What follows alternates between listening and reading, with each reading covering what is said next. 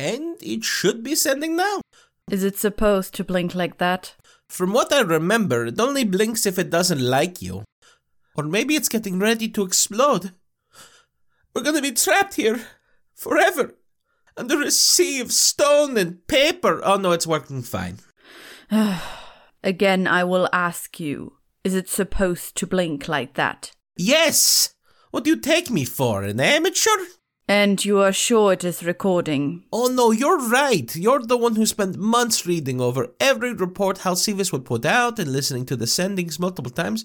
I don't even know why I'm here at this point. You were recommended to me because of your... That was sarcasm. I know everything there is to know about this beautiful baby boy. So just for once, trust me, okay? Fine, alright. But stop personifying the Echo device.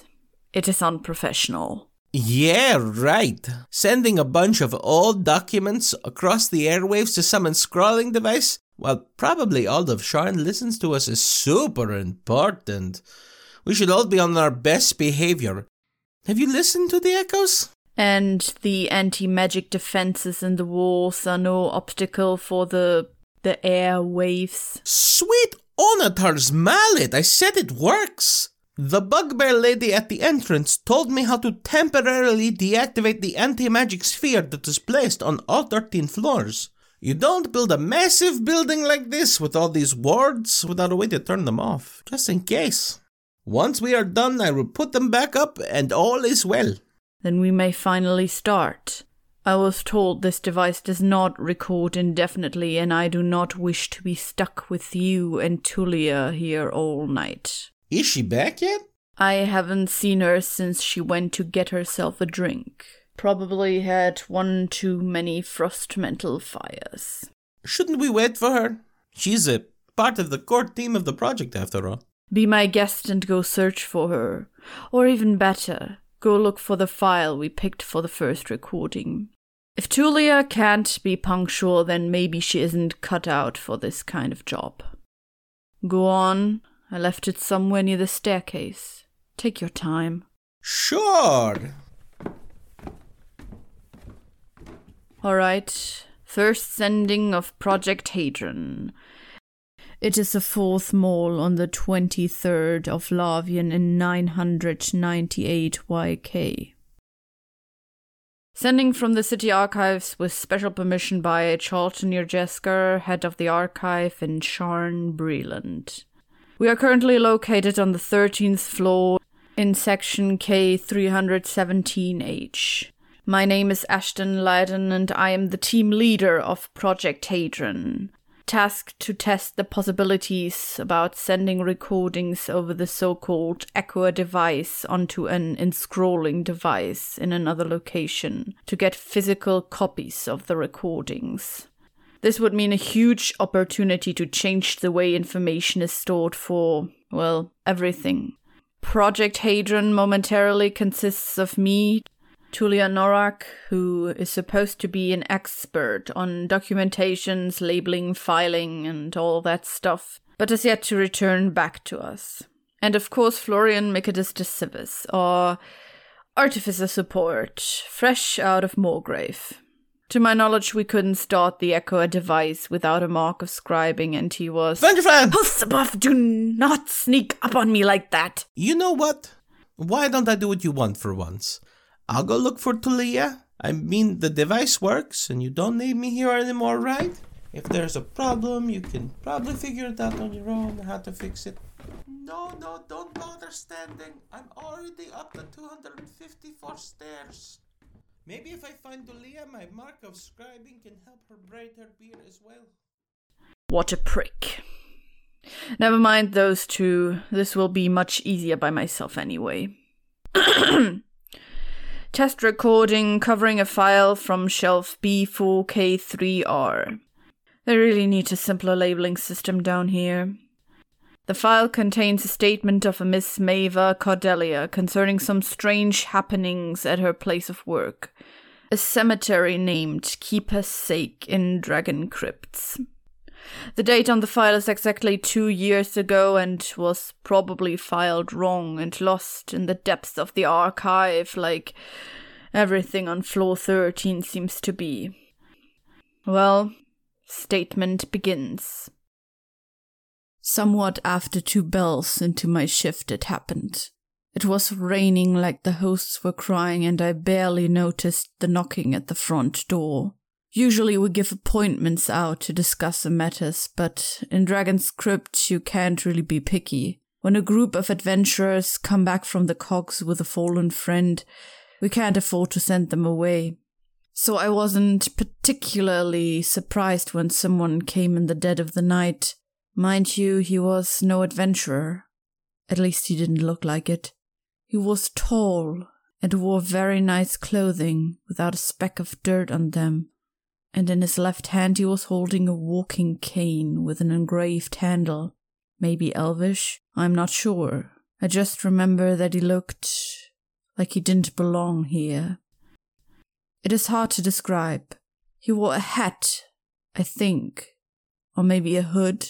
His face must have been concealed because I can't recall any distinct features of it. But I do know that he was smiling at me when I opened the door. At the time I thought he might be a noble from the clouds, although I am not sure why someone this fancy would choose to come all the way down to Keeper's sake. He said something like, "My friend here requires your services," and pointed at a body that was floating next to him in the air. We stepped inside and I started going over the usual stuff. Cause of death, identification papers, everything was in order. He smiled a bit too cheerfully. He said, "I hope you won't have any problems with my friend here. He can be quite the troublemaker." You would be surprised how many people try to laugh and joke when confronted with death, just to hide their sadness and pain. I assured him that I would take good care of his friend. After all, I have 7 years of practice under my belt. Sometimes I feel like my job is the only thing I'm actually good at. "Well, you heard her. You are in good hands now, my friend," the man said while bending over the dead body. "And don't worry, I will be back for you in the morning." And with that he left. Only then it occurred to me that the man never told me his name. The patient... Sorry if it sounds strange to call a corpse that. Well, he was a human male named Augustus Sephiroth. I started getting him ready, standard procedure, removing the clothes, cleaning the body, levitating it on a floating disc, and clothing its eyes. There were some other patients at night, but before putting Mr. Sephiroth on the cooling stones, I just wanted to check in with him. So I got one of our Speak with Dead scrolls and set up the ritual. I started to ask him the usual questions and noted down the answers. Who are you? How did you die? When did you die? And all that. Nothing out of the ordinary. He confirmed his name, Augustus Sephiroth, and cause of death. The poor chap got hit by a stone that was falling from one of the bridges. Nothing too remarkable, to be honest. The only thing that surprised me is that he died 5 days ago. Normally we only get freshly deceased bodies in. They must have kept him somewhere cold, because he was still looking relatively well in shape. After the spell dissolved, I turned to another patient. Like I said, we had a few, and I like to prepare them all in the order they came in.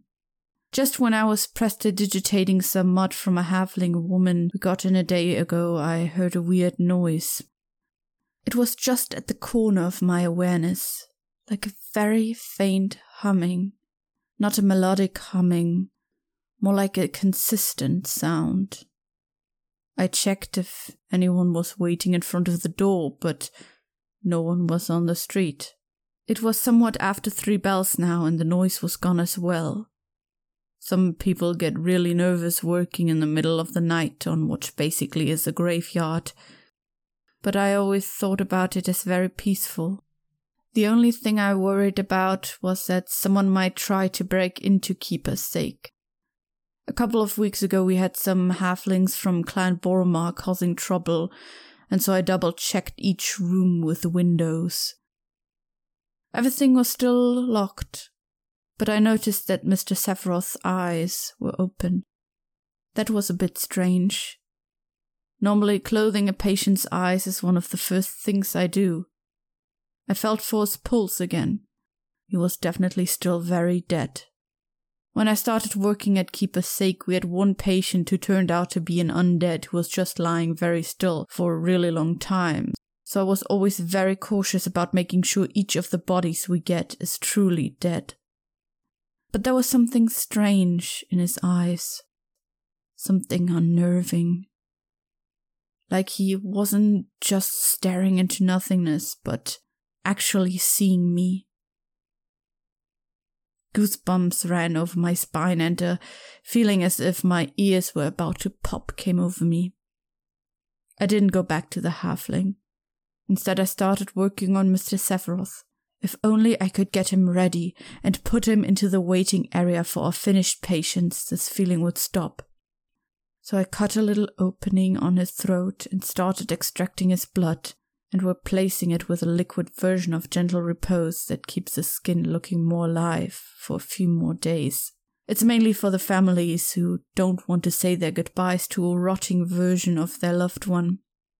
This process took a bit of time and I... Hold recording.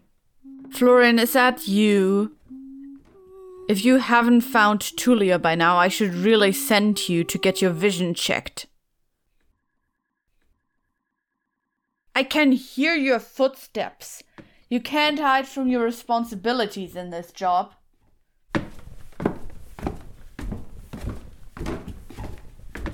Florian? Florian, where are you? I can hear you. Florian?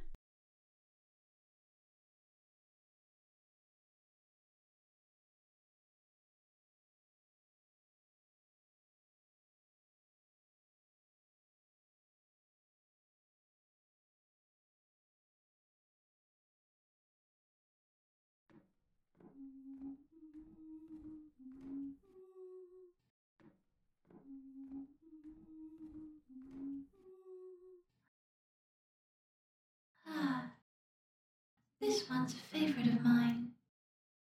Being a prisoner in a stranger's dead flesh.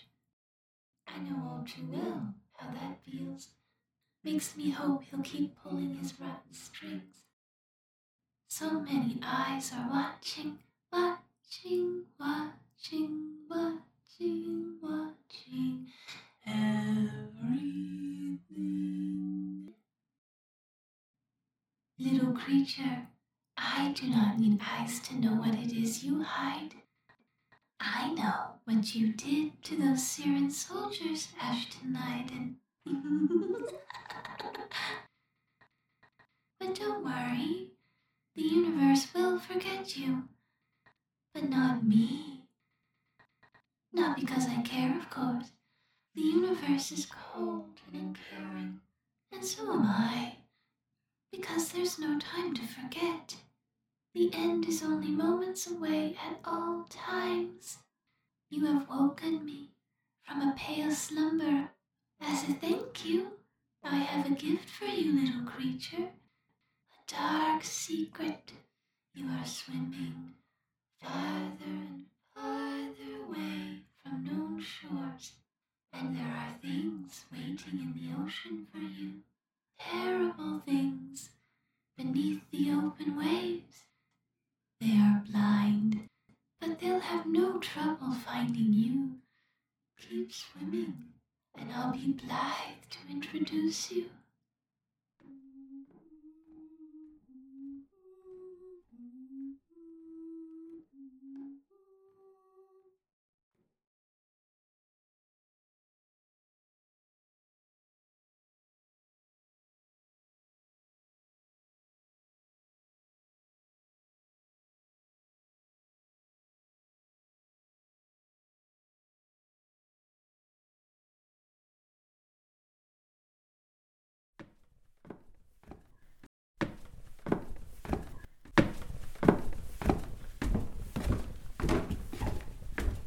I didn't find them. I'm starting to suspect that bringing help might have been a bad idea.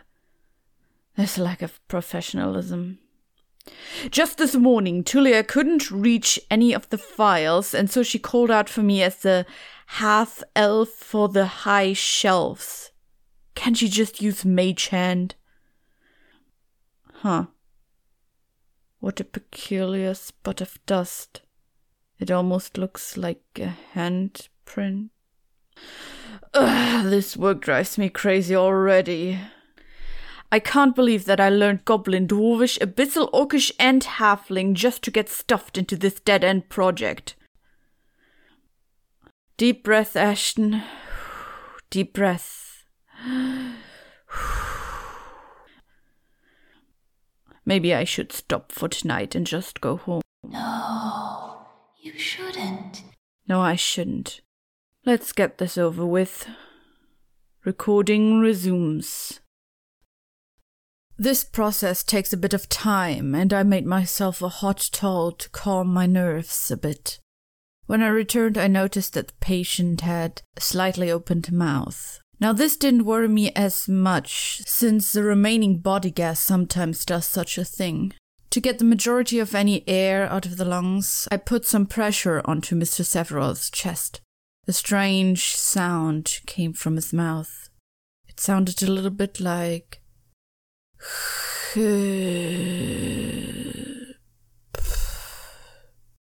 This had never happened before. Maybe his tongue was twisted and so the air sounded a little like a word. That's what I told myself, at least. To be honest, I almost went home. But this was just a series of coincidences, and how do you want to work as a mortician if you get scared by the first creepy thing that happens? So I mended the wound on his throat and was just about to stow away the tank with his blood when a jerk went through the dead body. I started screaming and almost hurled a firebolt at it. A nearby curtain caught some fire instead, but no damage was done to the interior. The body lay still again, but its eyes were open once more. The fire was reflecting in them, and the pupils, they were shrinking. But that was not the worst. A single drop of black, sparkling liquid ran from the corner of his left eye over his cheek. I ran out of the room, out of Keeper's sake, and I went here. When you see something strange, you're supposed to tell the watch, right? Sitting in this clammy waiting room, writing down my story, I can't help but to keep running circles in my head. Mr. Sephiroth was dead. I checked his pulse. I watched his soul come back from Delure and talk to me. There is no way he could have risen again. But something was still alive in that body. Maybe he was getting possessed by a fiendish creature or some other dark force. I don't know. I'm not sure I will be able to go back to the morgue, even if it was one of the few places I felt at home. I just can't. Statement ends. Sadly, besides this test, the file won't be of much use, since there is no record if Miss Maeva Cordelia ever lived, worked, or died in Sharn. Either this is some sort of joke, or there has been a mistake with the name labeling. However, searching the more organized sections of the archive, we discovered that there truly was a morgue called Keeper's Sake in Dragon's Crypt. It closed only a month after the presumed Miss Cordelia gave her statement, because of a fire that destroyed half the building. No records of their workers could be retrieved. Mr. Augustus Sephiroth, on the other hand, was a legal warehouse owner of several store facilities at the docks.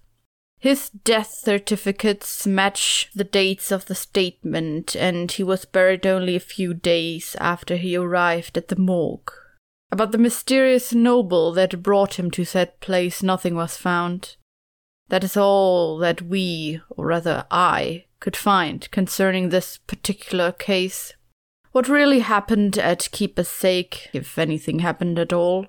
My personal guess is that an overdose of Dream Lily might be the culprit. A body's either alive, dead, or undead. There is no in-between. This concludes the test recording. All there is left is finding my associates, who still haven't found their way back and finally leave the archives. End of recording.